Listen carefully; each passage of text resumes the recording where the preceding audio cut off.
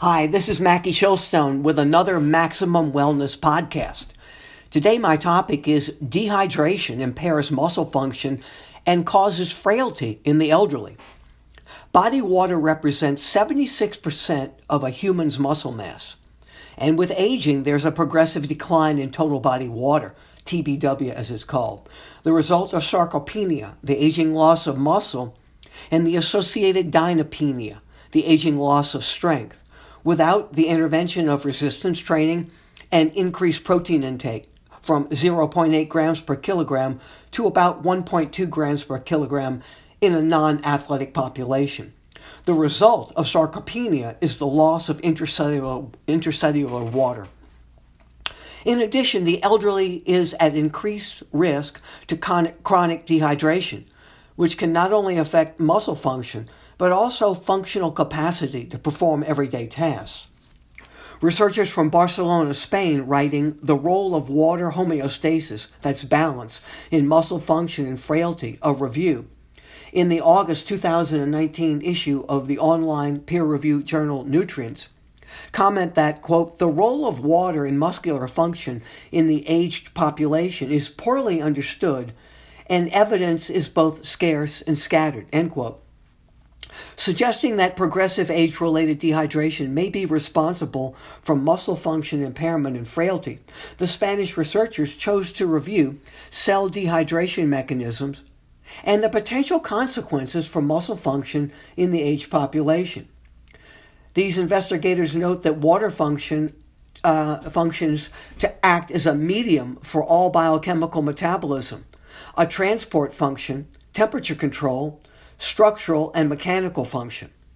In addition, water represents roughly 60% and 55% of body weight in adult males and females, respectively, and around 75% in children, with 70 to 75% in the fat-free mass and 10% in fat mass. As lean mass decreases with age, with the potential for an increase in fat mass, there is a potential for total body water loss in women and obese individuals. From a dietary perspective, food intakes account for roughly 20% of total water input, with beverages contributing 70 to 75%. Daily normal water loss comes from urine output, fecal and respiratory exchange, which is known as insensible perspiration. Water balance, as I said, homeostasis, is achieved via the kidneys, where the hormone, such as antidiuretic hormone, known as ADH, controls the thirst and urine output mechanisms, among other body control mechanisms. The researchers point out that the aged population runs a greater risk of dehydration. The prevalence of dehydration in the elderly has been estimated to be 20 to 30% and is associated with greater disability, morbidity, and, of course, mortality. Further, alterations in what's called the hydroelectric balance may cause decreases in muscle strength, gait instability, falls, fractures, respiratory infections, confusion, renal failure, and increased medication toxicity, and may increase the risk of death. Causes of dehydration in the elder are mainly related to a reduced thirst sensation, consistent with a reduced ability to concentrate the urine. Compared with younger adults, individuals aged 60 to 79 years old, their maximum urine, what's called osmolality, and solute absorption are 20 and 50% lower, respectively. The researchers conclude by saying, quote, water is an essential nutrient for life, as it plays a functional metabolic transport role and structural role along with temperature control in the body. Aging is characterized by slow and progressive processes of dehydration and hyperosmotic stress. That means too much concentration, which, apart from being related with inflammation, causes cell shrinkage and damage to the intracellular protein structure and function. So with that said, drink up, because it's so important as we age. A typical rule of thumb that I've used is, if you're a non-athlete, is to drink half your body weight in ounces.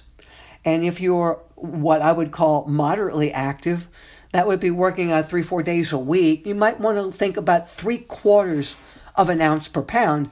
And then if you're very, very active, I'm talking very active, physically active, exercising every day intensely, especially during the summer months in humid and hot climates, you may need 1 ounce per pound. So that gives you kind of a rule of thumb that you might go by. Check with your doctor for more information as well. If you'd like more information about these podcasts and about free tips that I have, you can sign up for my free weekly Mackie Mail.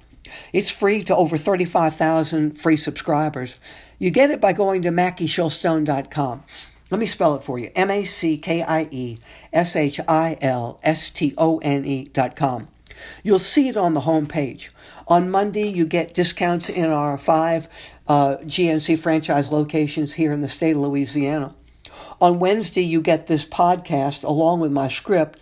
And I might add that this podcast is available if you look at your podcast app under Maximum Wellness on Spotify, iTunes, and Android. And Wednesday, you get the script. And on Friday, I do a TV segment every Wednesday on WWLW UPL television here in New Orleans. And it's called Workout Wednesdays. And this is available to you, the video on Fridays in Mackie Mail, once again along with the script, I might add. If you want to follow me on Facebook or Twitter, it's very simple, at Mackie Shilstone. Again, at Mackie Shilstone.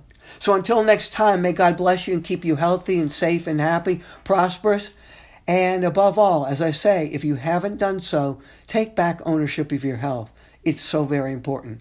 I'll see you next time.